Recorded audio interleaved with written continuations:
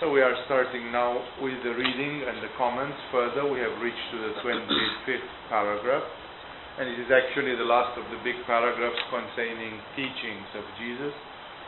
The last 2 or 3 referring to the final event.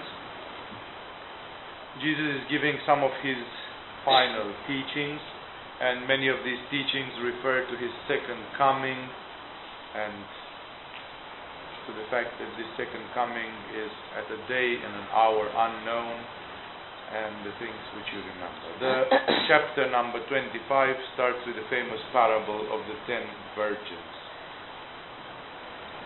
At that time, he means at the time of the end of days, at that time the kingdom of heaven will be like 10 virgins who took their lamps and went out to meet the bridegroom. 5 of them were foolish, and 5 of them were wise. The foolish ones took their lamps, but did not take any oil with them. The wise, however, took oil in jars along with their lamps. The bridegroom was a long time in coming, and they all became drowsy and fell asleep. First I'll read it all, and then I'll come on to parts of it, because there are multiple meanings. At midnight the cry rang out, "Here is the bridegroom, come out to meet him." Then all the virgins woke up and trimmed their lamps. The foolish ones said to the wise, "Give us some of your oil, our lamps are going out." "No," they replied, "there may not be enough for both us and you. Instead, go to those who sell oil and buy some for yourselves." But while they were on their way to buy the oil, the bridegroom arrived. The virgins who were ready went in with him to the wedding banquet, and the door was shut.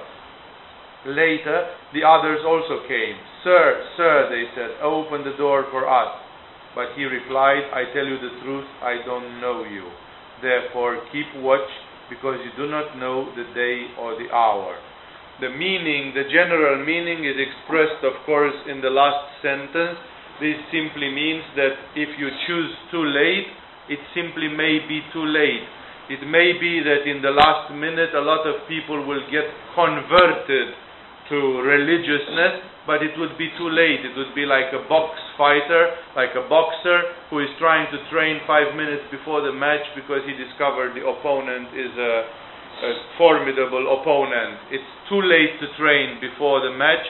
You're supposed to have trained your much long before, and therefore here it is obvious that the message is that that moment should not catch you unprepared, and since that moment nobody knows it, and it may be more or less any time, then we come to the weird conclusion that basically one should be prepared all the time. At any time one should be ready. And this is, of course, where the Boy Scout motto is coming, be prepared, because the Boy Scout organization, they started theoretically at least as a kind of pro-Christian organization with some militant mottos and so on. This message, however, gives us a few hints on some things. First of all, we have this story with the oil in the lamps. Some of them had oil in the lamps, and some of them did not have oil in the lamps.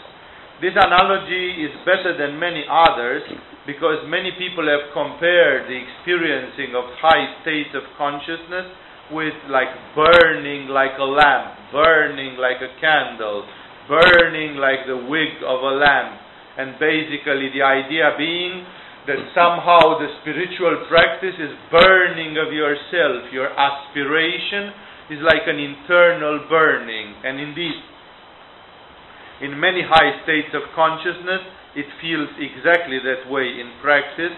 And that is why very often, paradoxically as it is, you feel that you cannot prolong some very high states of consciousness that you may have reached, actually because you haven't got enough oil. You haven't got enough vitality. So basically, the energy is a very, very important factor, because the energy allows you the reaching of high states of consciousness, and at the same time it is the energy which allows you to sustain them. That is why this kind of frantic aspiration has as its opposite exhaustion, that simply you can make vigil and sing and pray and be like Ramakrishna Paramahamsa, be completely wired up, but then the result of it is that you are simply wasting yourself, you are simply consuming yourself in a tremendous effort. It is actually a known thing that Ramakrishna Paramahamsa himself, when he was young, he was a very athletic and well-built man. He was doing Hatha Yoga and other things, and later, after he was 30 and he started reaching Samadhi, after Samadhi, he lost weight, he became skinny, and actually if you look at his very last pictures, he's almost frightening. He looks almost frightening, like you can see someone who has burned from inside, and burned with such an intensity that the physical body has become almost like a ghost body or something like this. And in this way, the first allusion, because as usual, the sayings of Jesus touch several levels of our being, the first allusion is obviously that comparing the human being to the burning lamps, and some lamps have the oil, the necessary energy, the necessary vitality, the necessary aspiration, while the others do not have it almost at all, because actually it says here somewhere that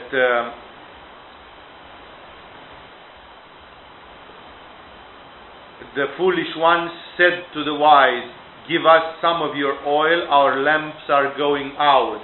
That means they had some oil, but it was just the last drops.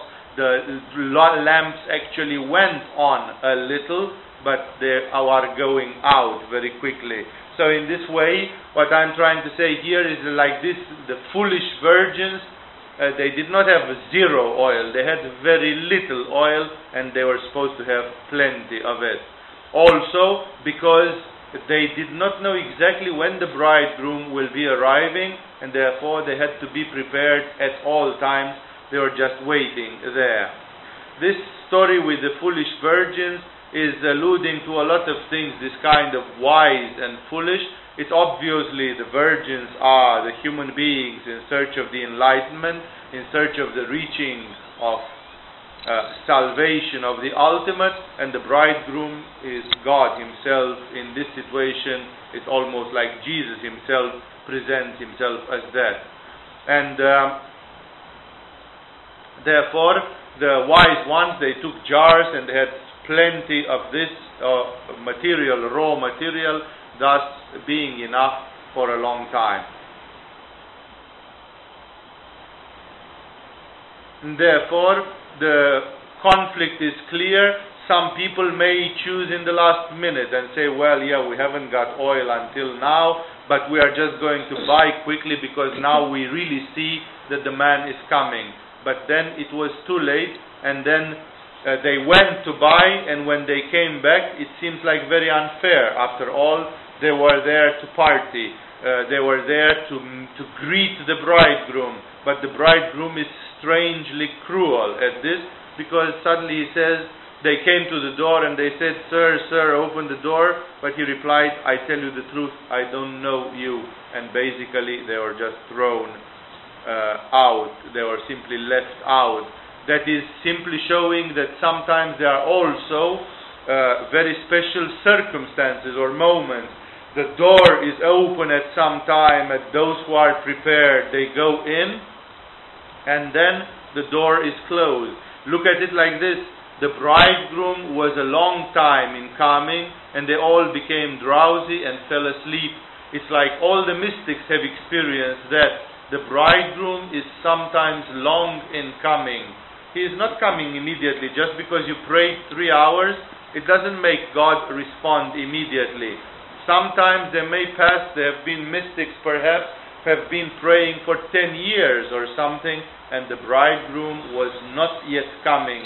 And therefore, if your lamp is not enough for that, if you already lost the oil in your lamp, then you cannot have enough. So this oil in the lamp is both a measure of one's vitality, and it is also a measure of one's jivatman. It is a measure of one's enthusiasm and aspiration. And the conclusion is very clear. If it wouldn't be like this, it would actually be possible to fake the things, because you would be indifferent till the last moment, not make any provision of anything spiritual, and in the last moment when you will see that the doomsday is coming, you would say, I'm going quickly and learning some yoga, some meditation, I will be among those prepared. And Jesus says, don't try to fool around. Too late is simply too late. You cannot cheat in this miserable way. And that is why here it sounds almost sadistic, it sounds almost like cruel, like the bridegroom is truly an intolerant person here, but actually the meaning is a parable showing that we have to be endowed with what we need to be when our time is coming. And then Jesus continues in the same way with an even more disturbing one. This is indeed one of the things which shows that there is no peace, that there is no stationary point in this universe, that if you don't go up, you are falling down. Remember that Jesus often said, those who have the impression they don't go up, they are already going down. It's like there is no middle point. Some people say, I'm not with God, I'm not with the devil, I'm just taking a break. If you said, I am not with God, then you definitely are with the devil, although maybe you didn't realize it, because the devil is clever not to show you that painful truth, so that you should have some reaction of defense. And that is why this is shown very, very clearly by the famous parable of the talents, which is a quite disturbing one. Because without this one, you could still say, well, I'm a nice person, I didn't kill anybody, I didn't do anything, I did a little bit of good here, I did a little bit of good there, I should be okay. Now listen how Jesus puts it. Again, it will be like a man going on a journey, that's again a symbol of God, who called his servants and entrusted his property to them. Give the earth to them, if you prefer, to the children of God, to the servants of God. To one he gave 5 talents of money, to another one 2 talents, and to another one 1 talent, each according to his ability. That means some receive more than others, and you can see in this world, in the distribution of vitality, intelligence, heartfulness, and everything, that nature is not equal, but because people don't start from an equal level, and that's just natural. So, to each according to his ability. Then he went on his journey. The man who had received the 5 talents went at once and put his money to work and gained 5 more. So also the one with the 2 talents gained 2 more. But the man who had received the 1 talent went off, dug a hole in the ground, and hid his master's money. After a long time, the master of those servants returned and settled accounts with them. The man who had received the 5 talents brought the other 5. Master, he said, you entrusted me with 5 talents. See, I have gained 5 more. His master replied, well done, good and faithful servant. You have been faithful with a few things. I will put you in charge of many things. Come and share your master's happiness. The man with the 2 talents also came. Master, he said, you entrusted me with 2 talents. See, I have gained 2 more. His master replied, well done, good and faithful servant. You have been faithful with a few things. I will put you in charge of many things. Come and share your master's happiness. Then the man who had received the 1 talent came. Master, he said, I knew that you are a hard man, harvesting where you have not sown and gathering where you have not scattered seed. Like accusing in this way God implicitly of something pretty imperialistic. So I was afraid and went out and hid your talent in the ground. See, here is what belongs to you. His master replied, you wicked, lazy servant. So you knew that I harvest where I have not sown and gather where I have not scattered seed? Well then, you should have put my money on deposit with the bankers, so that when I return, I would have received it back with interest. Take the talent from him and give it to the one who has the 10 talents. For everyone who has will be given more, and he will have an abundance. Whoever does not have, even what he has will be taken from him. And throw that worthless servant outside into the darkness, where there will be weeping and gnashing of teeth. This is a very alarming parable because it says striking even is not good enough. If you give to God what you have received, it's not good enough. God is a bit of a Rothschild at this. He wants profit. He wants to gather where he has not sown or whatever.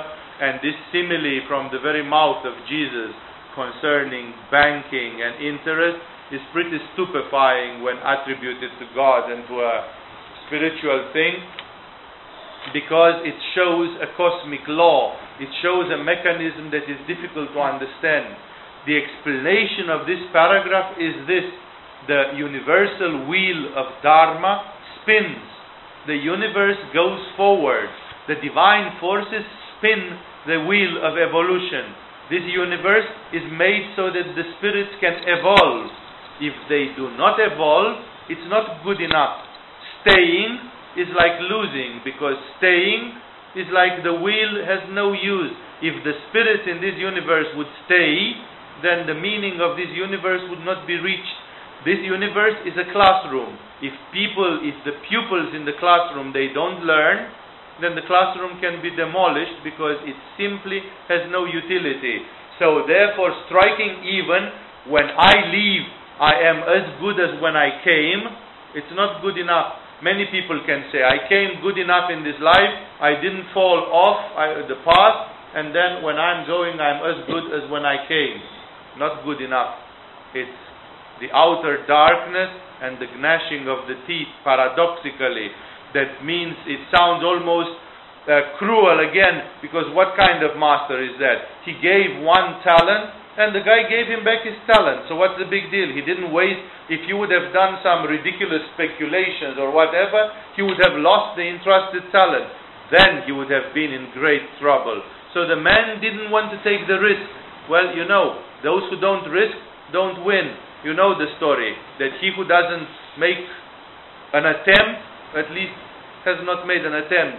The shipwrecked sailor is not the one who shipwrecked, but the one who didn't start the trip because of fear. If you sit and don't do it, that means people who do mistakes, but they never do the biggest mistake, that of doing nothing. Therefore, it's better to try to do something and even fail, rather than doing nothing just because you say, well, I don't know if it's safe enough.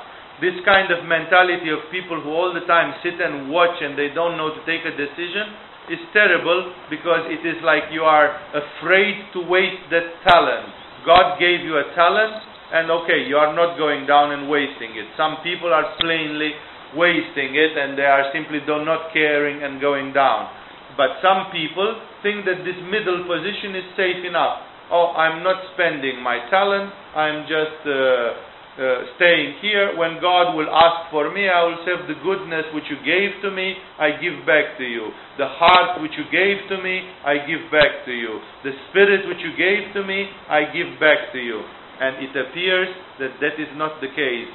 God is looking upon the human life in terms of evolution. Did you evolve? Even, he said, you should have put them with interest. How much interest he would have got from a talent? Minor amounts. But still, there would have been some gain. The cosmic wheel was moving in one direction. 0 move is not good enough. 0.01 move, and it still would have shown some goodwill that at least the person has tried. And that is why here Jesus is telling us implicitly, you have to work. In this universe, you cannot stay. In this life, you cannot wait. If you just wait and argue in the end, well, I didn't lose all the good things, that's not good enough. You didn't lose, you are striking even, and striking even is not good enough at this. And that is a very, very disturbing parable, because it is the end of laziness and passivity. Every time when you want to be lazy and to give up, remember this: giving up is not good enough. Staying stable and saying, look, I'm not practicing anymore, but at least I'm sure that I will stay a nice person. It's not good enough. God is an imperialistic one. Look what Jesus says. This man says, I knew that you are a hard man, harvesting where you have not sown and gathering where you have not scattered seed. It's like God is a bit naughty, pushy. imperialistic. He wants to take over. He wants the universe to go one way. And he's kind of, it's not only the demons that shamelessly push, but the divine consciousness also has the right to shamelessly push and to say more, whipping the creation in a certain direction. And therefore, the cosmic consciousness, yes, the cosmic consciousness is expecting some transformation. You don't give that transformation. This is called multiplying the talent. You don't multiply the talent. You simply don't give the fruit which it is expecting. A tree can grow, but if it is not giving dates like Jesus or the fig tree, then Jesus said, dry down and die. You are a tree, but you live for nothing. You are not giving fruits. You are not producing. It is therefore necessary to, somehow speaking, spiritually speaking, to produce, to multiply the talents. And that simply means that whatever you received from God has to be put to work to do some more, to do some more, to do some more. That you should become more, that you should develop more. And you can never say, well, I think I'm kind enough. Kind enough is not good. That's the way you came. You have to become 2 times kinder than that, exactly as in the parable of the talents.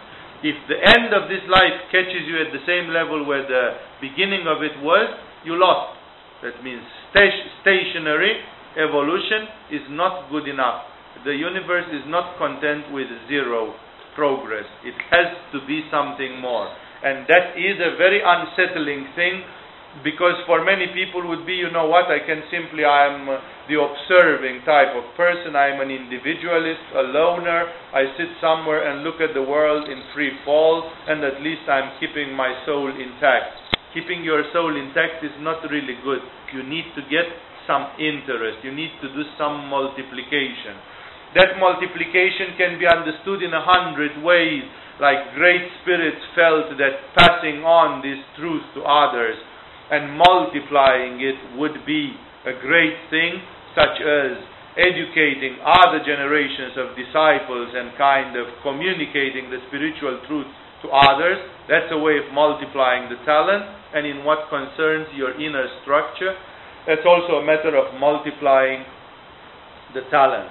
This is, as I say, a very disturbing one, because it seems here that God is again unfair. The poor virgins waited for him in the night, and just because they were not prepared and opportunistic and foolish, ultimately they lost the great opportunity.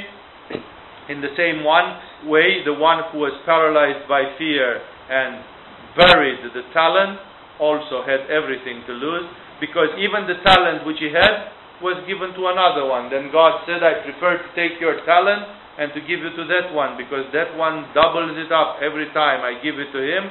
He doubles it up. It's a better investment for me as the divine to put my spirit and energy in that one who gives the results. And he comes back to that formidable statement which says, those who have already will receive even more, and they will have plenty, abundance, and those who do not have shall lose the little which they had.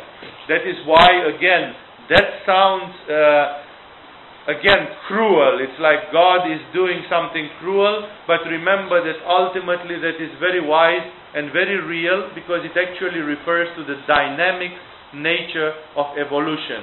If you look upon evolution in this dynamic way, you will see that it couldn't have been any other way. That in evolution, this had to be the rule. And he continues with the other parables. When the Son of Man comes in his glory, and all the angels with him, he will sit on his throne in heavenly glory. That's again the messianic vision, that the second time Jesus is not coming like, let's do another trip of tempting people. It's kind of, they had their opportunity, now we are reaping the fruits of it in the end. So it's a matter of glory with the angels and everything. All the nations will be gathered before him, and he will separate the people one from another, as a shepherd separates the sheep from the goats. He will put the sheep on his right and the goats on his left. Then the king will say to those on his right, Come, you who are blessed by my Father, Take your inheritance, the kingdom prepared for you since the creation of the world. For I was hungry, and you gave me something to eat. I was thirsty, and you gave me something to drink. I was a stranger, and you invited me in. I needed clothes, and you clothed me. I was sick, and you looked after me. I was in prison, and you came to visit me. Then the righteous will answer him, Lord, when did we see you hungry and feed you, or thirsty and gave you something to drink? When did we see you a stranger and invite you in, or needing clothes and clothe you? When did we see you sick or in prison and go to visit you? The king will reply, I tell you the truth, whatever you did for one of the least of these brothers of mine, you did for me. Let's stop halfway through. This is a double parable. First of all, the first is the parable of the sheep and of the goat. The sheep to the right, the goat to the left. It's like in this parable the goats are presented as the baddies, but it's of course just a symbol. It has not much to do, as far as I am aware, at least, with the real sheep and goats. Perhaps that's why the sheep-like symbols were used more for the righteous ones.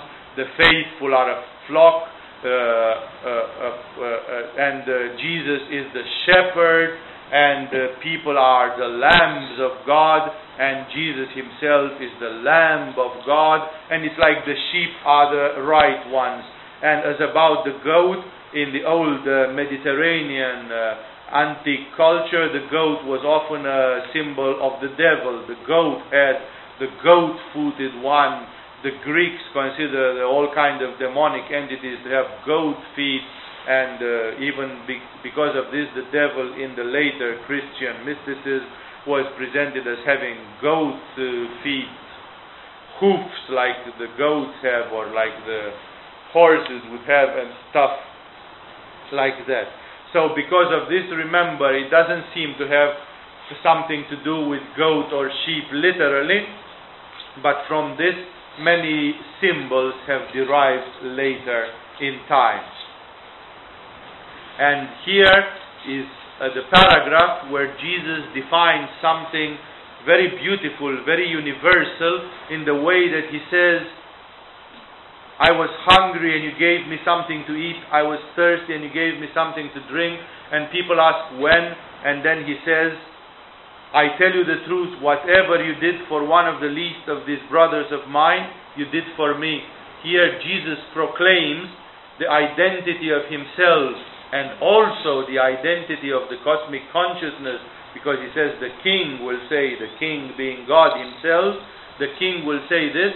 It's like he proclaims the identity of God and the identity of himself with every single member, with every single limb, with every single participant in this mankind. He basically says, if you give food to someone who is hungry, you give it to Jesus, you give it to God. This is very, very interesting, because it's the only thing here which strikes back at this, which strikes positively back at this famous theory of the Indians and Tibetans, but especially in India, of the identity of Atman. Atman is the same with Brahman. I am God, God is in me, Shiva is in me, and I am Shiva. This kind of identity, where everybody is the cosmic consciousness in an incomprehensible and miraculous way, this thing in which the individual is identical to the cosmic, which is one of the specific things of the highest metaphysical teachings in Tibet and in Kashmir Shaivism and in the most abstruse forms of Vedanta. This truth, this fundamental, difficult to understand logically type of truth, is said very clearly by Jesus. Only in the Gospel of Thomas, which is one of the Gospels which is apocryphal and therefore not accepted in the official Bible by the Church, Jesus says something like this: lift a stone, there you see me. Look in a cleft, there you will see me. I cannot quote literally, but in the Gospel of Thomas there is something like this: lift a stone and I am there, look at the sky and I am there, wherever you look you will find me. It's like, wow, this is a statement which simply says God is everywhere, in a stone, in a place, in the air, in wherever, you will see God. This is so difficult to accept, that of course the theologians of the Christianity, they build a different type of theology, and this will break down all their arguments.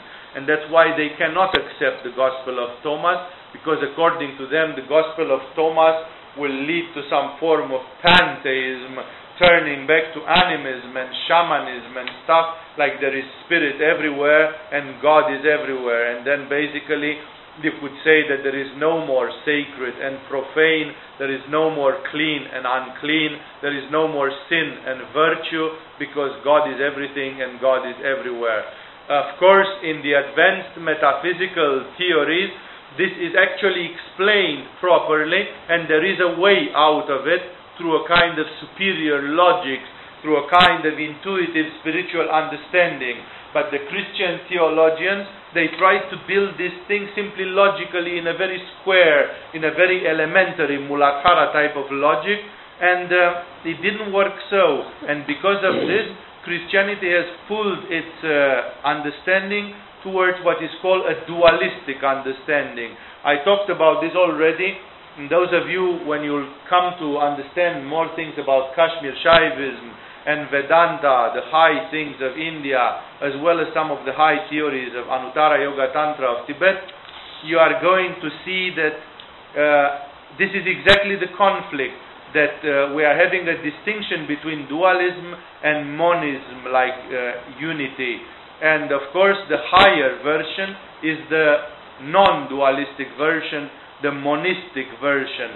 But that is very difficult to understand logically. It is very difficult to experience it in your life with your mind, and it is also very difficult to carry in your daily life. And because of this, actually all these popular theologies which talk about heaven and hell, sin and virtue, they always divide things in light and shadow, in light and darkness. And therefore there is the good guys, the bad guys, the God and the devil, and all kind of opposites. And of course these are generating all those philosophical questions.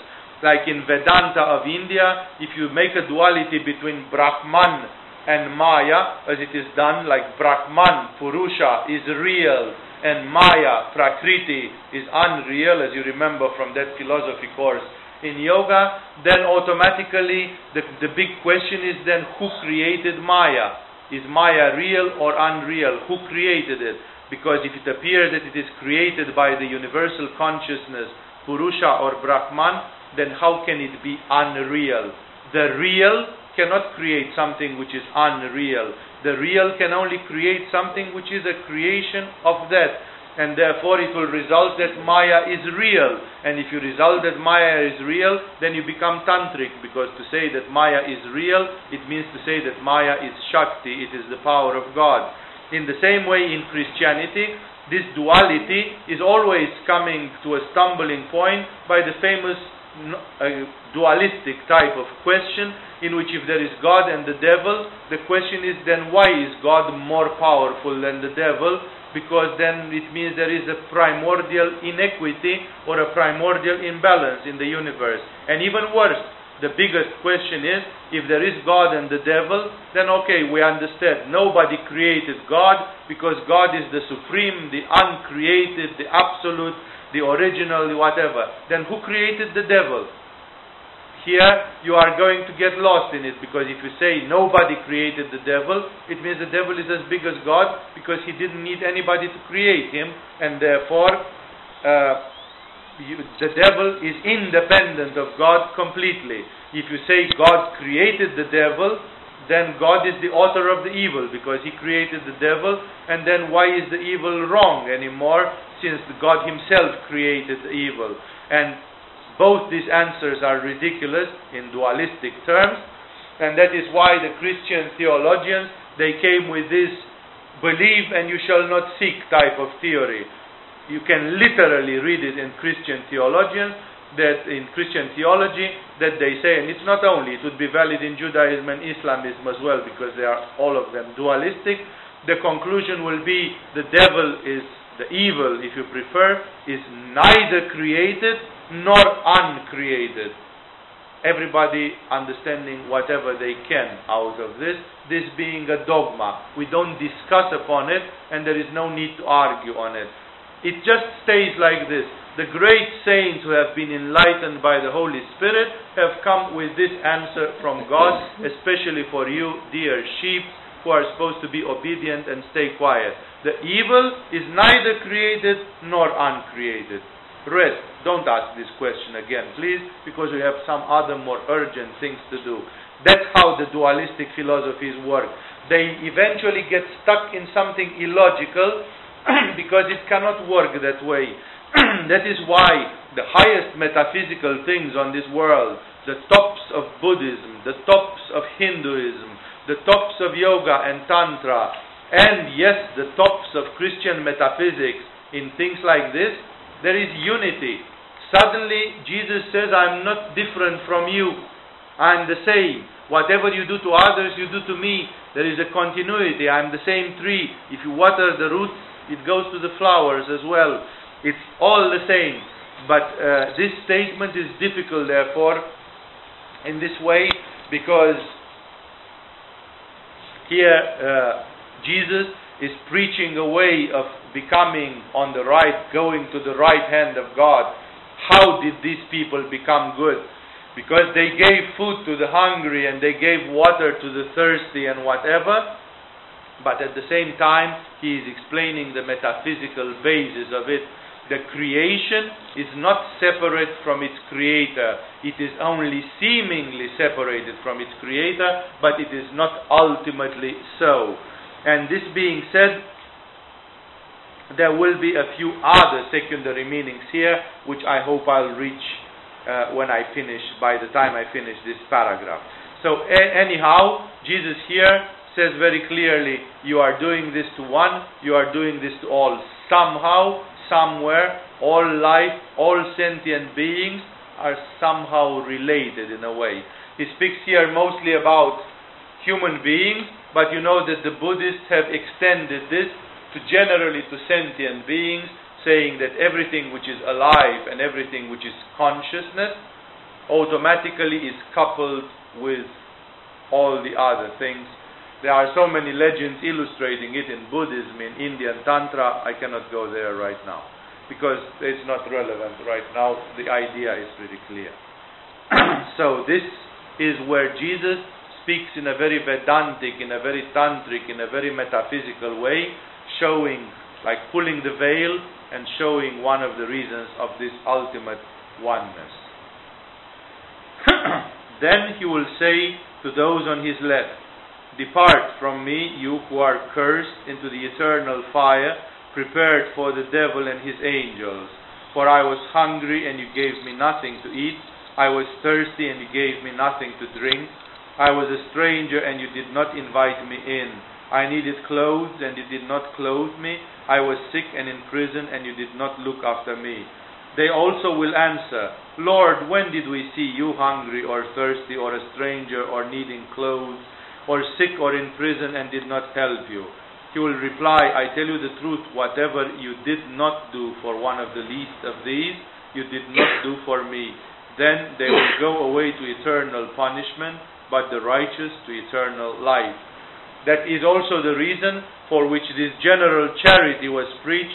Anybody who knows in a traditional society, they discover that in very traditionalist societies, still guests are treated like God. In the old days, both in Christianity as well as in Islam, as well as in India, as well as in all the places of the world which were spiritualized, for example, travelers, guests, foreigners, people in need, people in trouble, they were treated like God. There were even proverbs which said, your guest is God. That means when he comes in your home, treat him well, treat him as Jesus came in, because if he's thirsty and you give him water, it's like you gave water to Jesus. If he is hungry and you feed him, it's like you fed Jesus. If he is tired and has no place to sleep, it's like you sheltered Jesus for a night. And most of you, out of ignorance, would say, if Jesus would come and visit me, I would do all this and more. I would do whatever to make happy a man like Jesus, or at least one like Shivananda, or one like Yogananda, or whatever. But Jesus says, to whomever you do it to me. Remember that always, because today this is a long forgotten truth. It is a great truth which has been forgotten. In the old days there was this injunction that people of spirituality should treat even people they did not know, guests and people who are in need, treating them as by indirect transmission to God. Whatever I do you, it is actually something which I am doing to God. That is why, for example, when people were receiving alms, there was a tradition, it is still practiced. Today, people for example, in the Russian Orthodox environment, if they received clothes and food and all kind of alms, they always said Bog da prosit, which would mean thank you to God. That means if I'm giving you food, you don't say thank you, you say thank God, because it's like this guy did it for God and I received it in the name of God somehow, because if it wouldn't be this, probably he would never pay any attention to me, probably he would never give me anything. But the fact that he gives me something is actually not his. He's doing like a karma yoga. The thanks is to God. So in this way, this model was actually known, and it generated a whole culture until the recent centuries, when people started losing their faith, and then they started becoming egoistic and not treating other people the way they should have been treated, the way Jesus recommends here. So in this way, this paragraph, this teaching is very, very clear, and it brings in it a lot of subject of meditation. When Jesus, we are already in number 26, when Jesus had finished saying all these things, he said to his disciples, as you know, the Passover is 2 days away, and the Son of Man will be handed over to be crucified. Then the chief priests and the elders of the people assembled in the palace of the high priest, whose name was Caiaphas, and they plotted to arrest Jesus in some sly way and kill him. But not during the feast, they said, or there may be a riot among the people. They simply knew that simple people did not have the same prejudices, and with their simple but common sense approach, they might have rioted for Jesus, because Jerusalem was full of pilgrims at those days. While Jesus was in Bethany, in the home of a man known as Simon the leper, a woman came to him with an alabaster jar of very expensive perfume, which she poured on his head as he was reclining at the table. When the disciples saw this was a sign of like honoring kings, pouring expensive perfume on people's head and anointing the legs and washing the feet and anointing them and stuff like this. When the disciples saw this, they were indignant. Actually, the history says that the one who professed this indignancy was Judas himself, who was the cashier of the group. That's one of the Christian superstitions. It seems to be taken from history, though. It's one of the Christian superstitions which says, see, the most demonic man of the whole thing, he was also touching the money and dealing with the money and stealing out of the money for himself.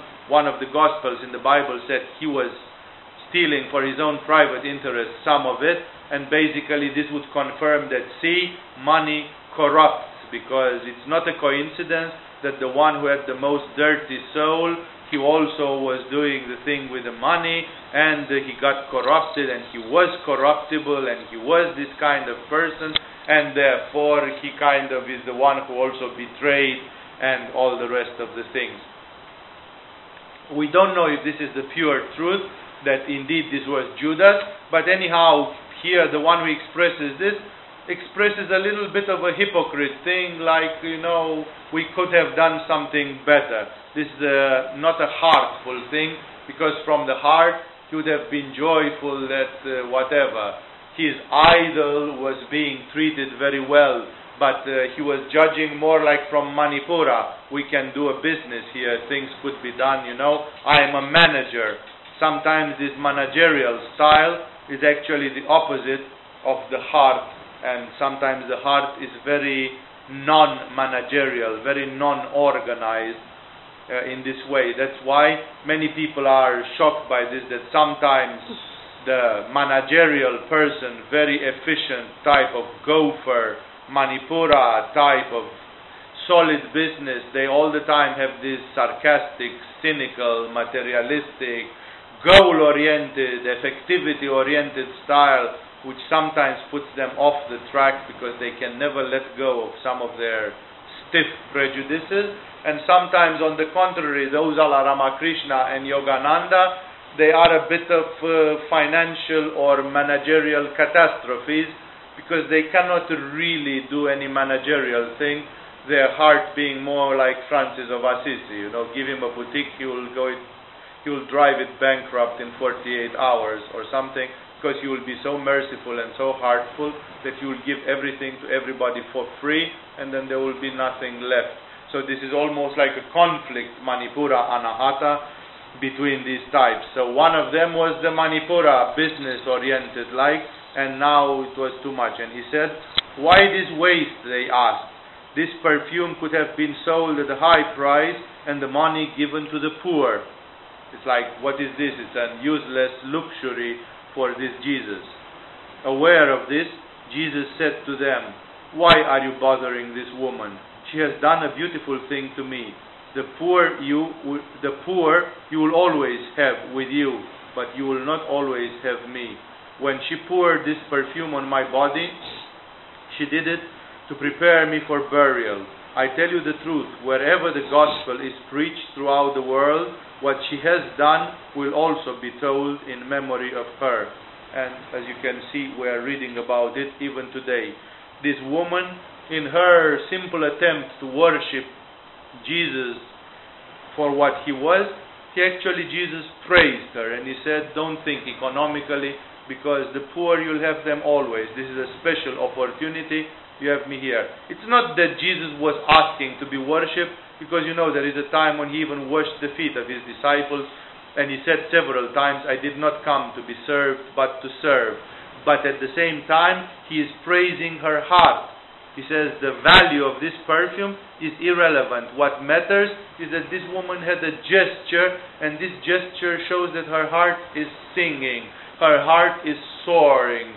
Her heart is doing the right thing. And she's never thinking economically, oh my God, this is an expensive perfume. If I want to do a good gesture, let me buy some cheap one and do a good gesture, and then the expensive one we sell it for good money. You cannot think like this. If you think like this, your heart is gone already. In your heart, you have to be a little bit forgetful of all these calculations of a managerial type, which of course creates many difficulties if you want to organize things in this world. Then one of the 12, the one called Judas Iscariot, went to the chief priests and asked, what are you willing to give me if I hand him over to you? So they counted out for him 30 silver coins. From then on, Judas watched for an opportunity to hand him over. This is a very, very simplified account of it. Those of you who saw the Jesus movie, you saw the problem was more deep.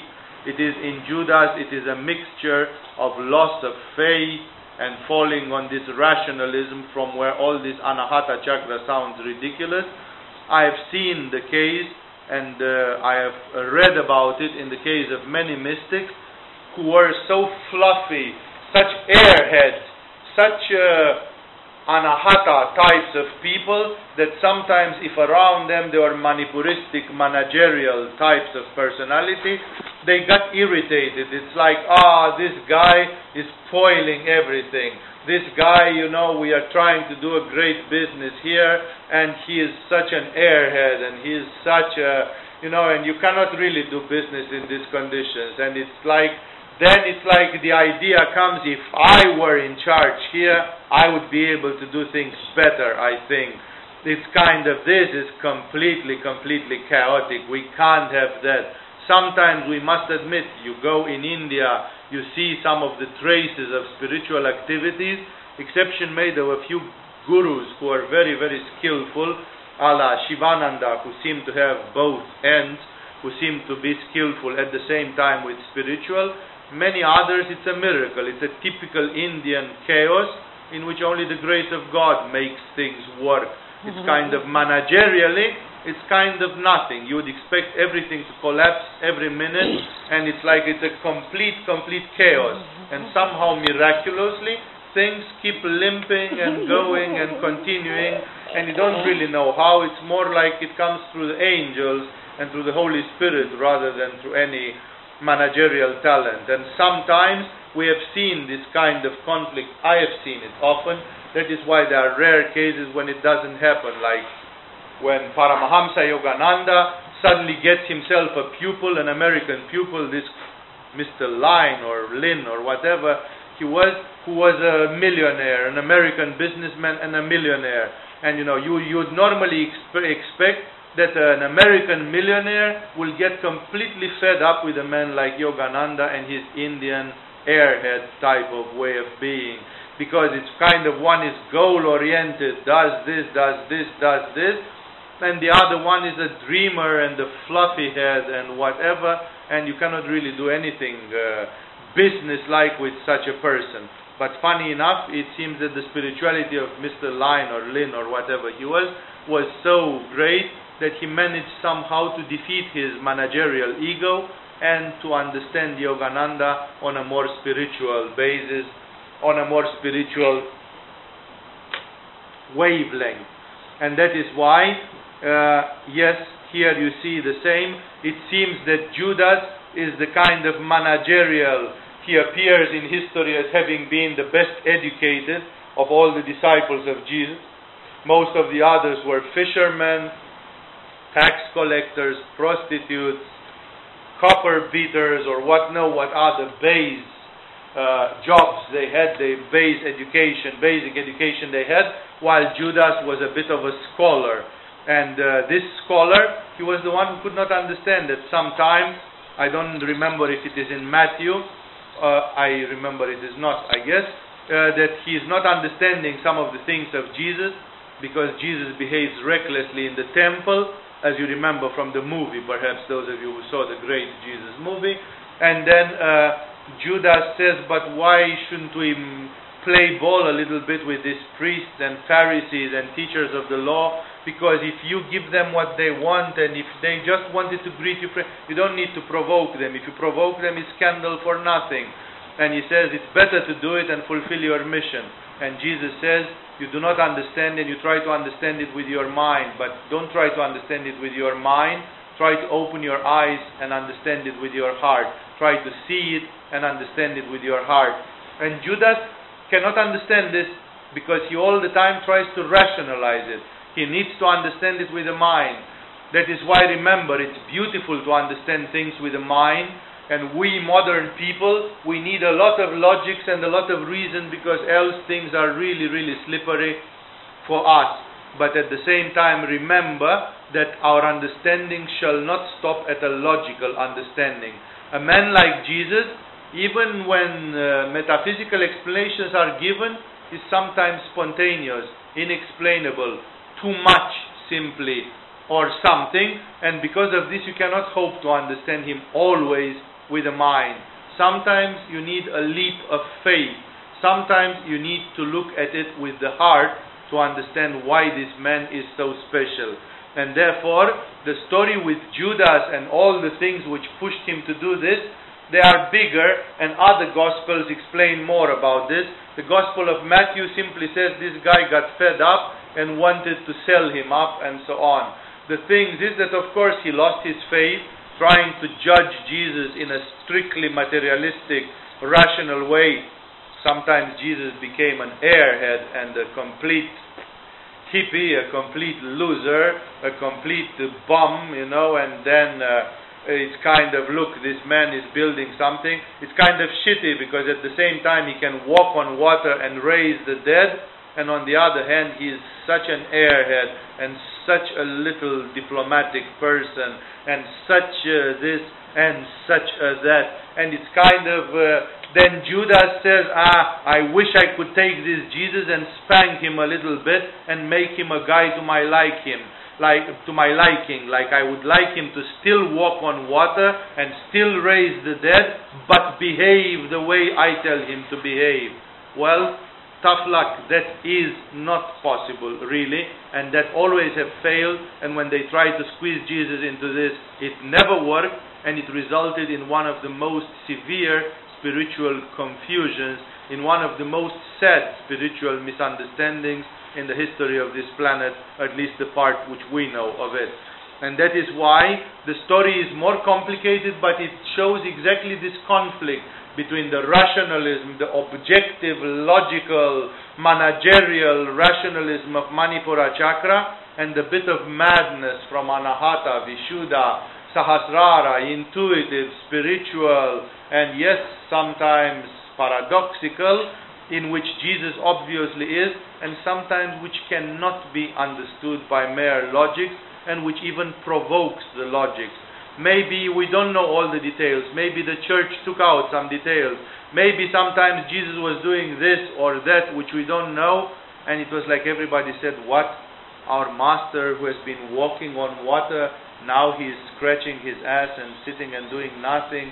It's kind of why, he is such a wonderful man, and look how he's wasting himself. Let's put him to work. It's kind of, you cannot push Jesus to do what he does not want to do. It's only a kind of a capitalistic, gopher, business-oriented, profit-oriented mentality, which would say, well, if we got Jesus around here, let's exploit him 24/7. He can do better. No, he could not do better, because he did what God sent him to do. He was not in a I don't know, you are not aware of the Russian culture, but in the Russian culture, in the communist Russian culture, there was a guy called Stakhanov, and it's called Stakhanovism. Stakhanov was a big bloke with a small head and a small brain, the typical ideal of the proletarian worker. A big buffalo full of muscles, but no brain and no personality. And this Stakhanov was the kind of worker who was always praised by Stalin and his likes, because he always broke the norms. Every worker was supposed to carry 50 buckets of stones every day. Stakhanov carried 60 and showed it's possible. They moved the norm to 60. Stakhanov sweated out and did 65. He was always breaking the norms, and because of this, all the other people were pushed. Because the leader said, well, if Stakhanov can take 60, you can also should do 60 every day. So all the time, the norms of work is like everybody worked 8 hours per day. Stakhanov, out of devotion for the communism, stayed 10 hours at the job. And then everybody said, well, if Stakhanov can, then the daily program has just become 10 hours, because Stakhanov has proven that it is possible, it is feasible. And this is called Stakhanovism, we always want to break the norms and do things better. You cannot treat Jesus in a Stakhanovistic way, like trying to get him to break the norms, because Jesus does not wish to break the norms. His norms are very well defined, and even when he stays because he is meant to stay. Even when he is an airhead because he is supposed to be an airhead and to give that model or whatever. And Judas here is most often appearing as a manipuristic person.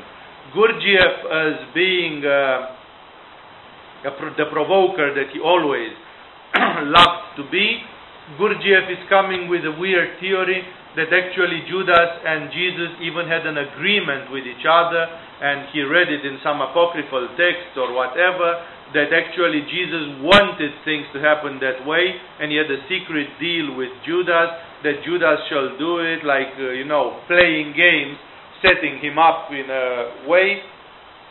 This, however, is not confirmed by anything which either the Gnostic scriptures or everybody says.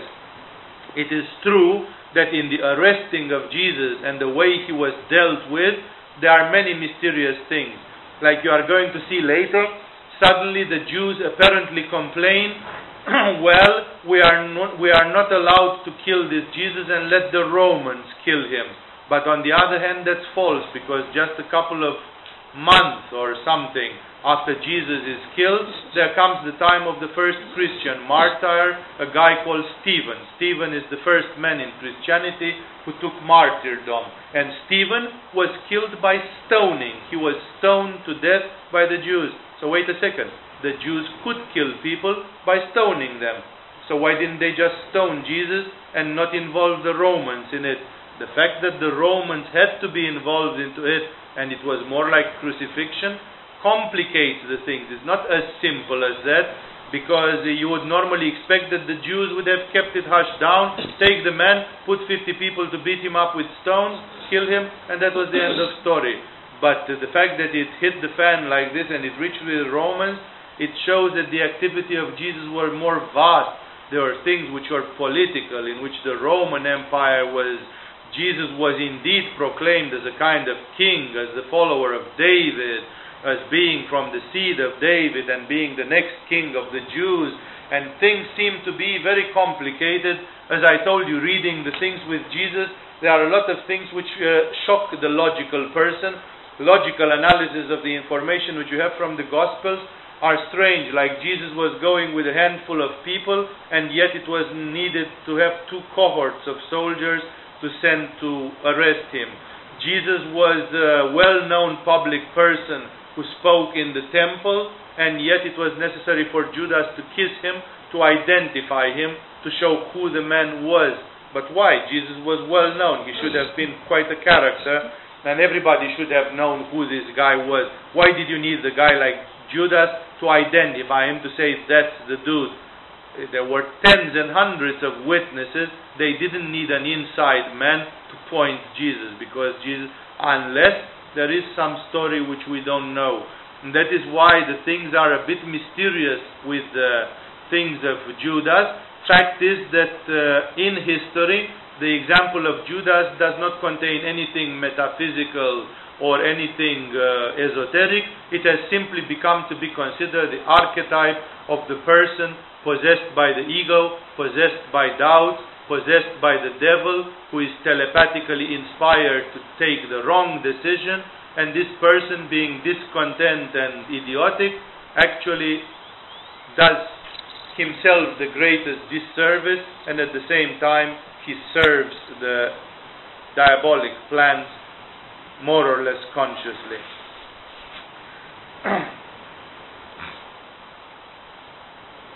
On the first day of the feast of unleavened bread, the disciples came to Jesus and asked, "Where do you want us to make preparations for you to eat the Passover?" This is supposed to be the event happening on Thursday evening, or just before the Friday of the crucifixion. So it's like a festival which should have been just before the Passover. He replied, "Go into the city to a certain man and tell him, 'The teacher says, my appointed time is near. I'm going to celebrate the Passover with my disciples at your house.'" So the disciples did as Jesus had directed them and prepared the Passover. Even historically today, in the old city of Jerusalem, and one of them is actually outside of that, there are no less than 3 places where different sects and religious groupings, they claim that that's the room where the Passover, the dinner, the Last Supper actually happened. So it's not even known with 100% certainty where it happened. Even here it doesn't say the name of the person in the house with whom it happened, and so on. When evening came, Jesus was reclining at the table with the 12. And here indeed this is the last moment, and you see that the crowds are thinning down, and Jesus is not with a great crowd of people. He is with the 12, with the inner circle of his disciples. And while they were eating, he said, "I tell you the truth, one of you will betray me." They were very sad and began to say to him one after the other, "Surely not I, Lord." It's a very strange, if you think at this story has something which is always puzzling the mind. You can imagine the scene, like if we are 13 people in a room or thereabout, it's kind of somebody says one of you is going to betray me. It's kind of a, Agatha Christie type of book, let's select them down and see which is the one. It's kind of it's a very peculiar situation, and it would be logical to think that people will start selecting, trying to identify who does this. And the fact that actually even Jesus speaks obliquely about it, he doesn't point, although he points, at some point he seems to point quite obviously to Judas, and actually nobody takes any steps. I mean, if I would be in a group with my spiritual master and would be 12 and suddenly my teacher will point, Walter is about to betray me, I think I'll tie him down and tie him in the cellar or whatever, right? I would take a step, or I would do something because I wouldn't want to let that happen or something. But nobody seems to notice, nobody seems to take any step. It's like it's still something which is feasible, not clear. Jesus actually speaks to Judas and say, do this thing. And that's why I say this paragraph with Judas is not fully clarified how it really happened, what was the meaning behind it, what was the whole aspect of manipulation in this. And that's why I say you should be open-minded, and in time perhaps some further insight will come through it.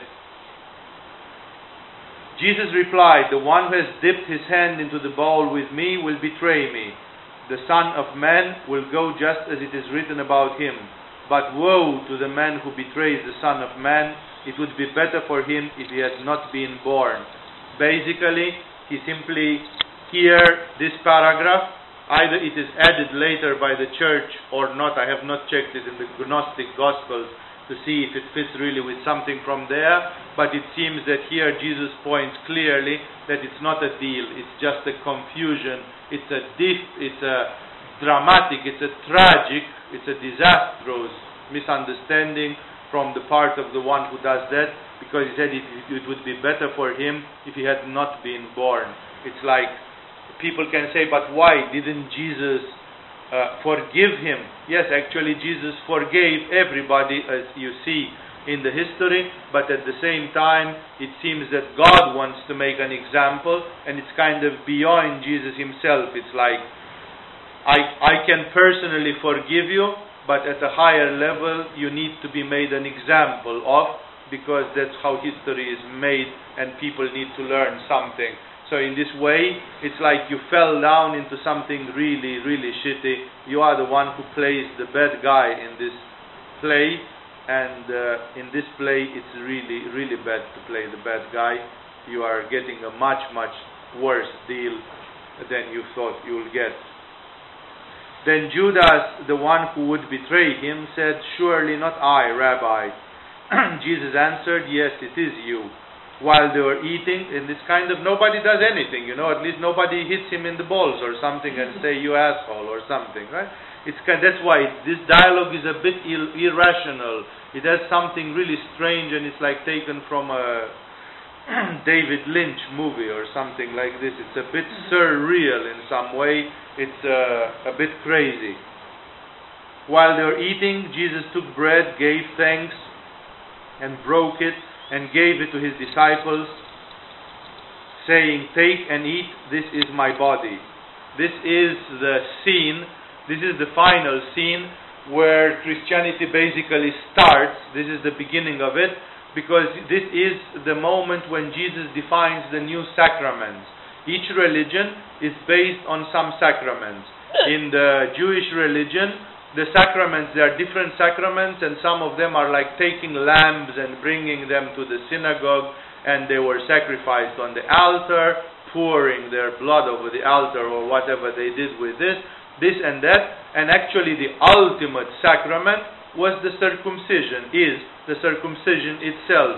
That the young boys, that means the girls don't receive anything. That's one of the sad issues of Judaism, that actually women are considered auxiliaries to men, and there is not a proper baptism or anything for women, which is, we discussed things about baptism and guardian angel and things like this.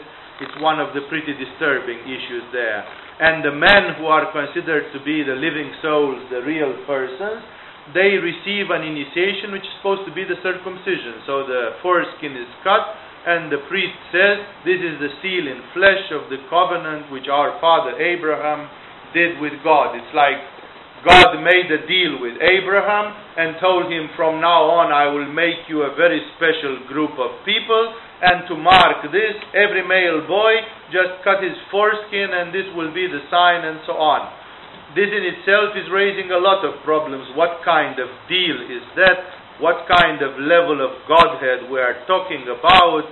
The fact that this ritual involves actual blood, which is more like a thing coming from shamanism, animism, magic, that it's a blood-shedding ritual, and it doesn't really sound like the angels want blood or everything.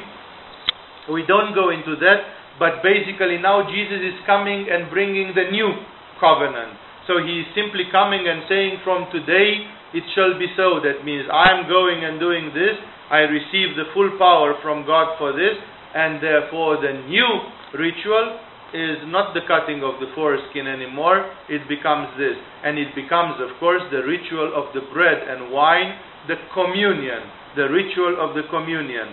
And Jesus simply defines it, and tons of theology have been written on this one.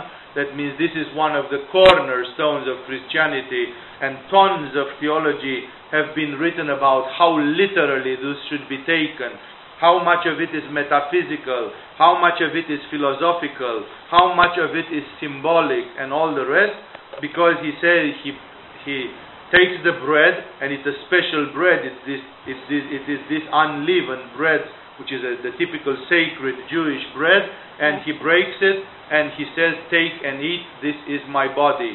It's like, from now on, you commune with me by eating my body. It is really, really interesting to know that, especially in Tibetan Buddhism, taking some weird things, perhaps from the Bonpas, they had some strange dictums which alluded to the fact that the guru always takes over karma, and it is more or less like devoured by the disciples. They say the disciples always kill their guru. The disciples always end by devouring their guru. It's like the guru wants to help them so much, and he is so much a bodhisattva and so much full of compassion, that eventually he will give too much and he will keep on giving, and eventually he will be like eaten alive.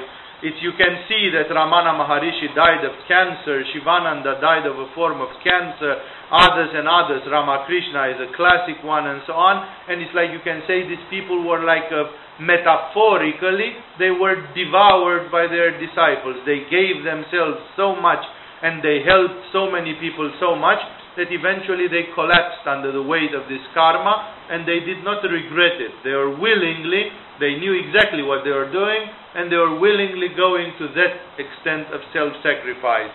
And this devouring of it, here it is, the disciples of Jesus eat his body.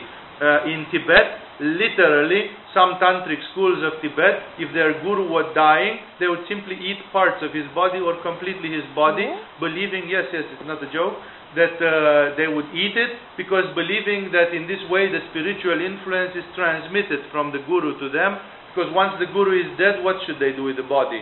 Bury it, give it to the vultures? Well, we can eat it also because it's the body of a very holy person, and so on, and it's a direct transmission.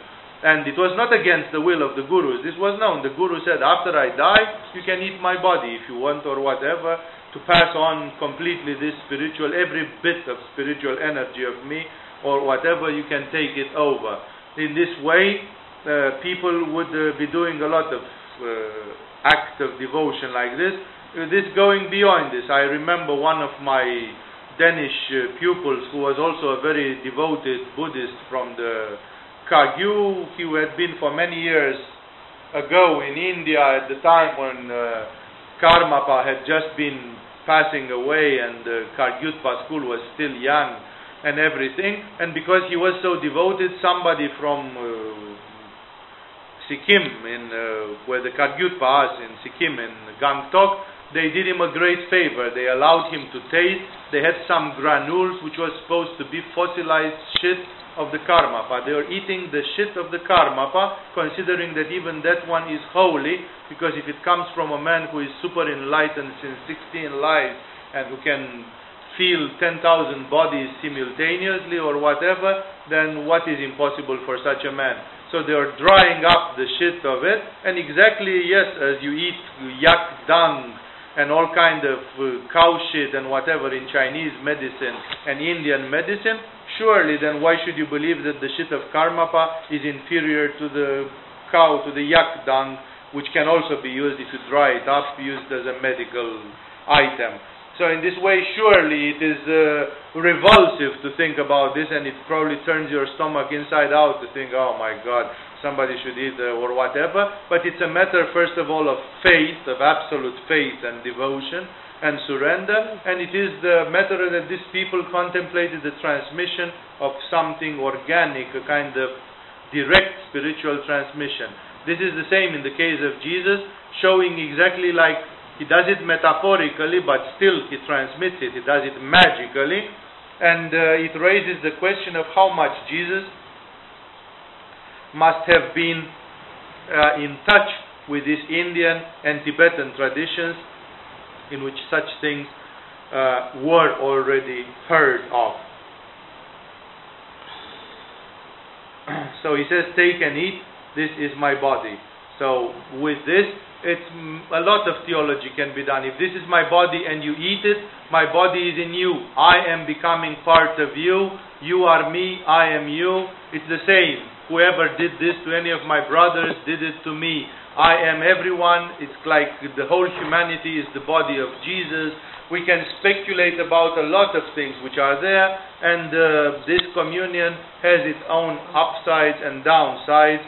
Like on the other hand, the mystics say that if you take communion without being prepared, it can actually be terribly nasty, because it's like you swallow fire or whatever, because it's like you are not prepared for the contact with something so high and so holy, and it can actually burn you exactly as a fire from within. There is a lot of stuff, but we cannot go there.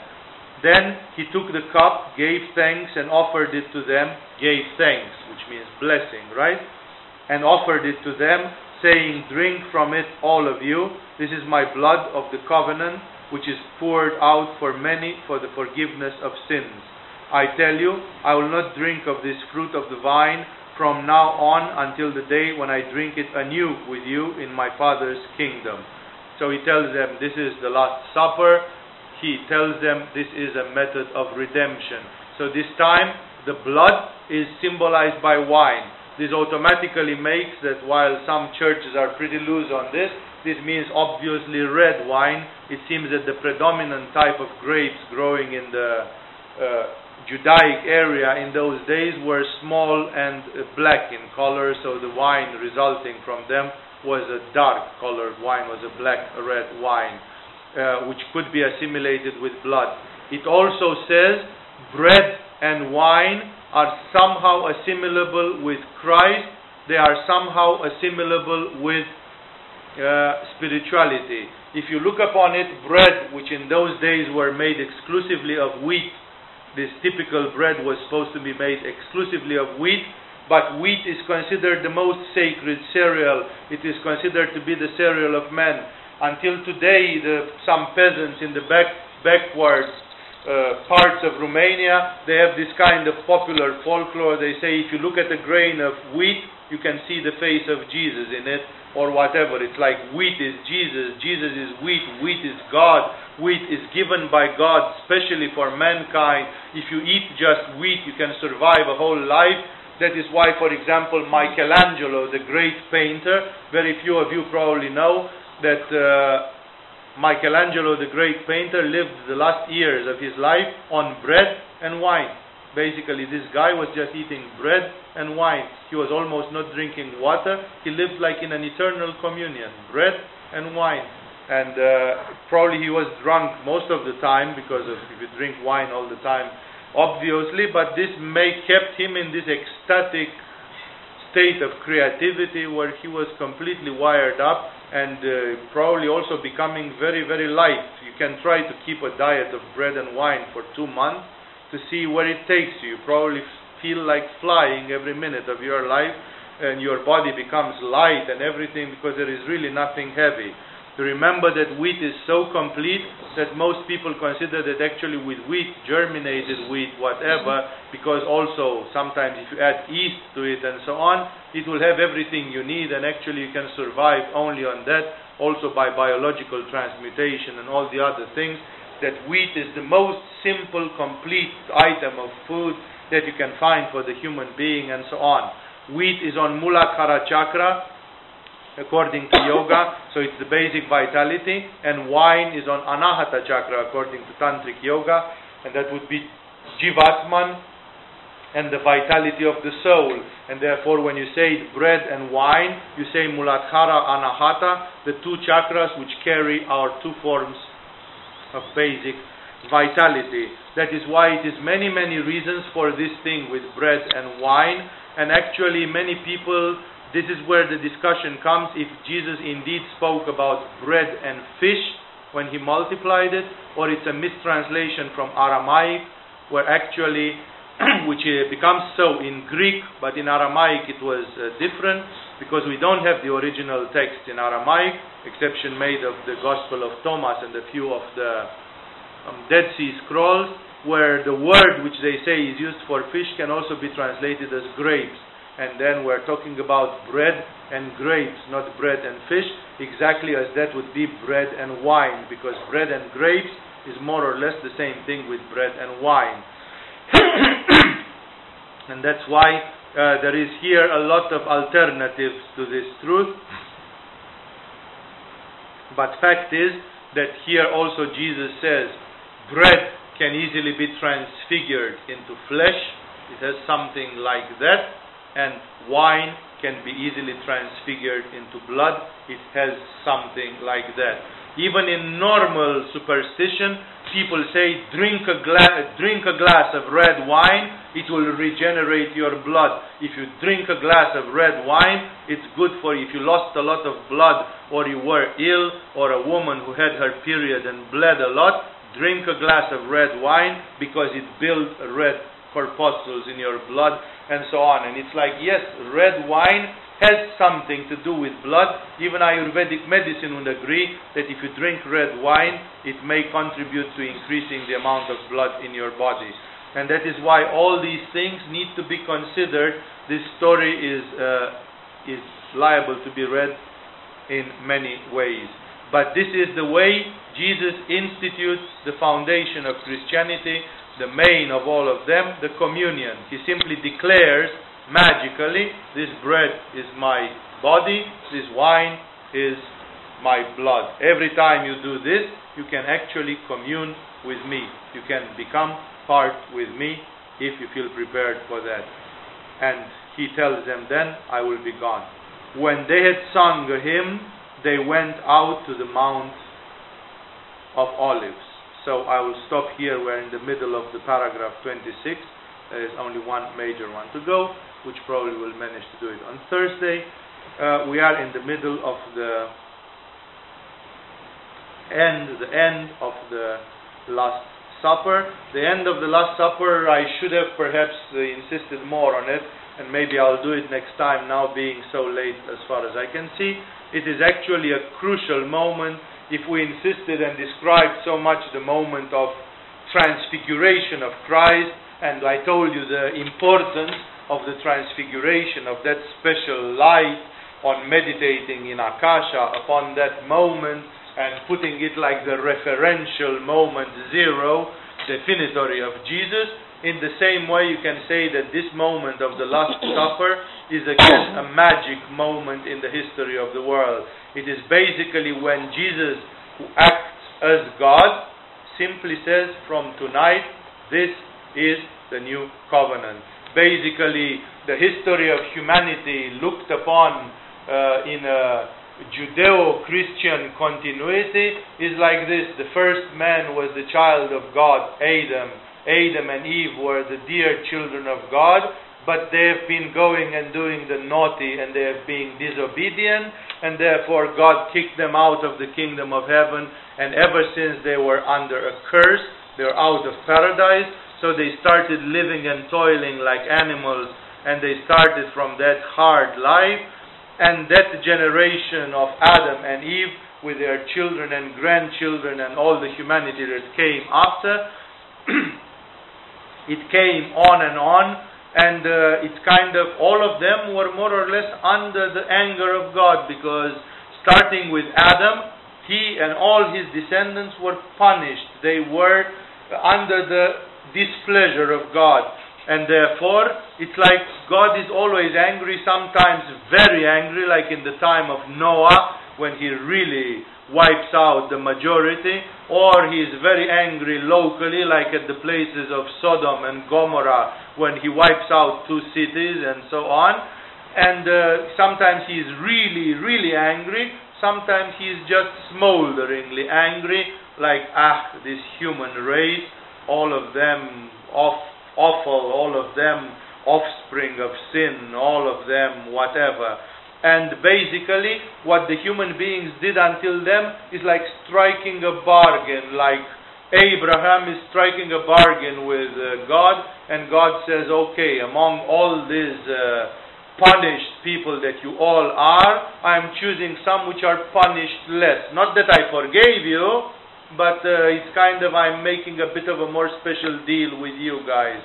And then there is another special deal done with Moses, which does not change that one radically, but it's like I gave you some commandments and things, and people were not very good at keeping it, were they? As soon as Moses disappeared a little bit, they started worshipping a golden calf and all the others, and again the anger of God flared out and punished them a little bit more, and it was a never-ending story. And finally, the redemption seems to be full at the time of Jesus, because both Abraham and Noah and Moses, they were prophets, they were human beings. But this Jesus is supposed to be God himself. He's not a prophet anymore. He is already the avatar. He is a divine being. And he comes and he has the power to do the deal himself. Now he acts for God. He acts as God.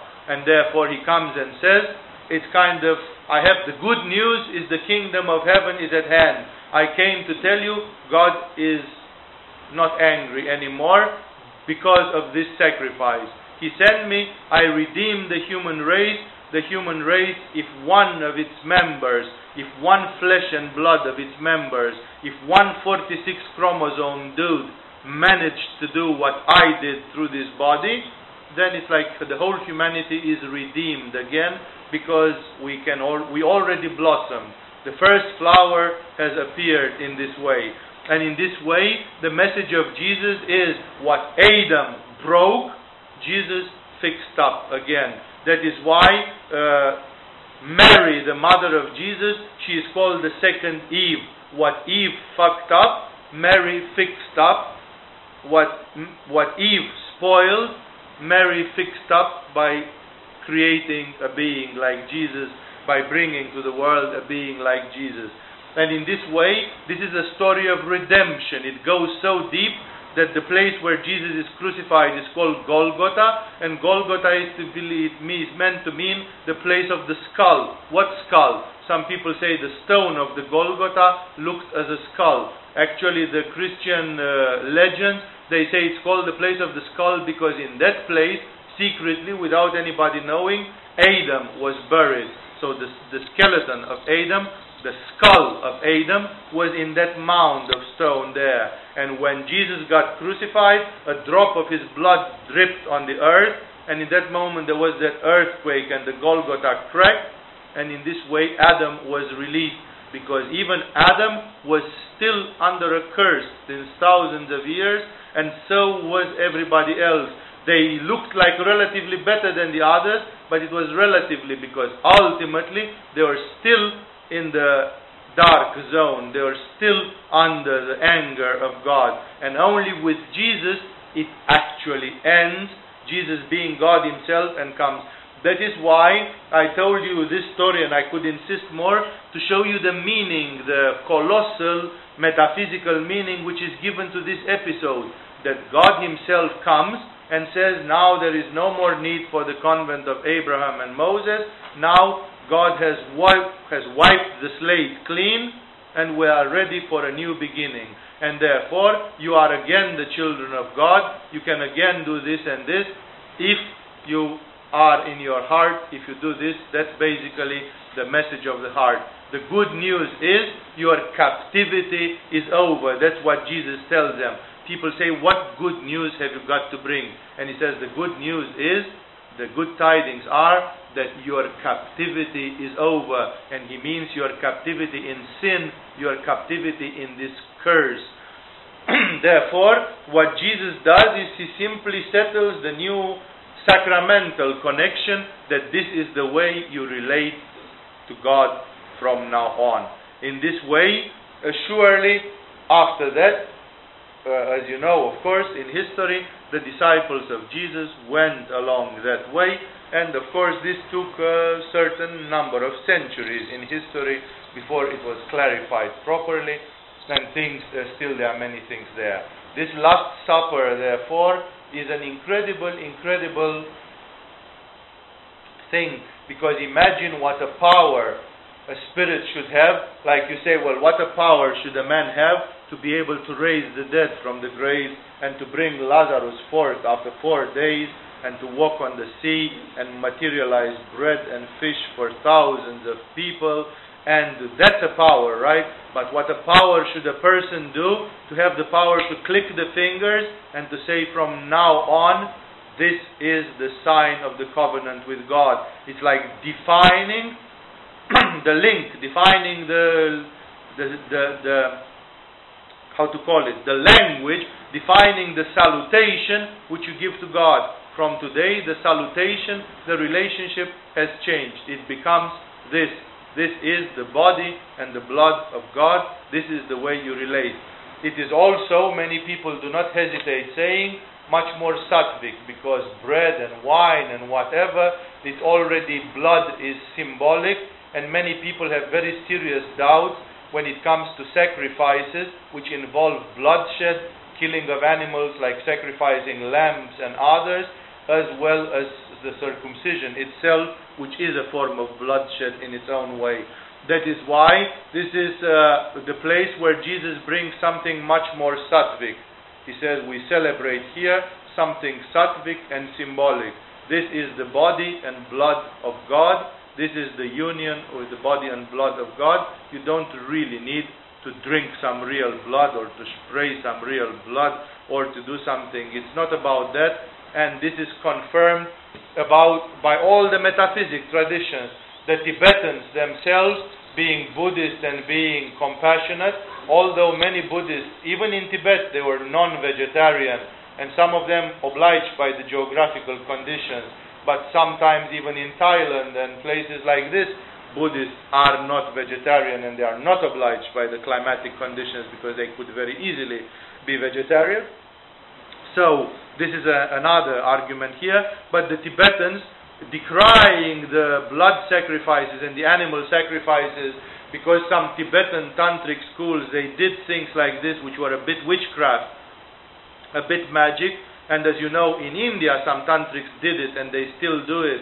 There are still temples in India where they sacrifice goats every day, like in Calcutta and other places. And there are festivals when they kill thousands of goats, and it's an ocean of blood. It's something incredible. And many people say, well, how can this be spiritual? I mean, why should Kali or whatever need blood? It's really like, this is like black magic. It's like some form of lowly magic. It's it doesn't really sound divine. It doesn't smell divine. It doesn't feel divine. It doesn't, intellectually, it doesn't say anything divine. And the Tibetan gurus, the Tibetan bodhisattvas, they said the same thing. Killing animals and offering them as sacrifice to God is exactly like killing a small child and offering it to his mother as an offer. The gods cannot lie. Only the perverse gods, only the lowly demonic spirits can like offerings of blood and so on. The high gods cannot like that because they are sattvic. They are divine. For them, they experience a state of communion. To kill one of their own and offer it to them, it's like an act of abuse, like killing 10 bulls and offering it to some god. But why should that god be pleased that you offered bulls to him unless it's a real low type of spirit which feeds itself with the prana of those bulls, with the life force of those bulls. But an entity which needs that is not divine, is much lower than something divine. And therefore, all these things which involve bloodshed, they are looked upon with great suspicion by the Sattvic people in spirituality. Like as soon as blood comes in, things are not clean anymore. We are talking about some lower levels here. And it is true that in Tantra sometimes things can go on the lower levels if you know what you are doing, like with the sexual energy and the others, but still one needs to exert great caution when it comes to this, and especially when it comes to sacrifice. Because it's one thing that I told in the Tantra workshop, that some tantrics could ingest menstrual blood or whatever, and it's an entirely different thing to kill an animal and to bleed it to death and whatever other practices people have invented. And that is why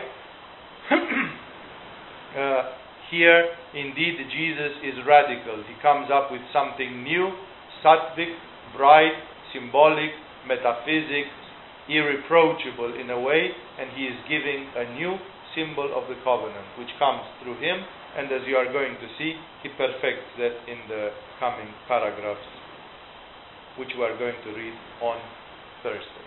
I'll stop here. It is already over midnight. Let's see if you have any big questions, problems, issues, after which let us part for tonight, since this is over.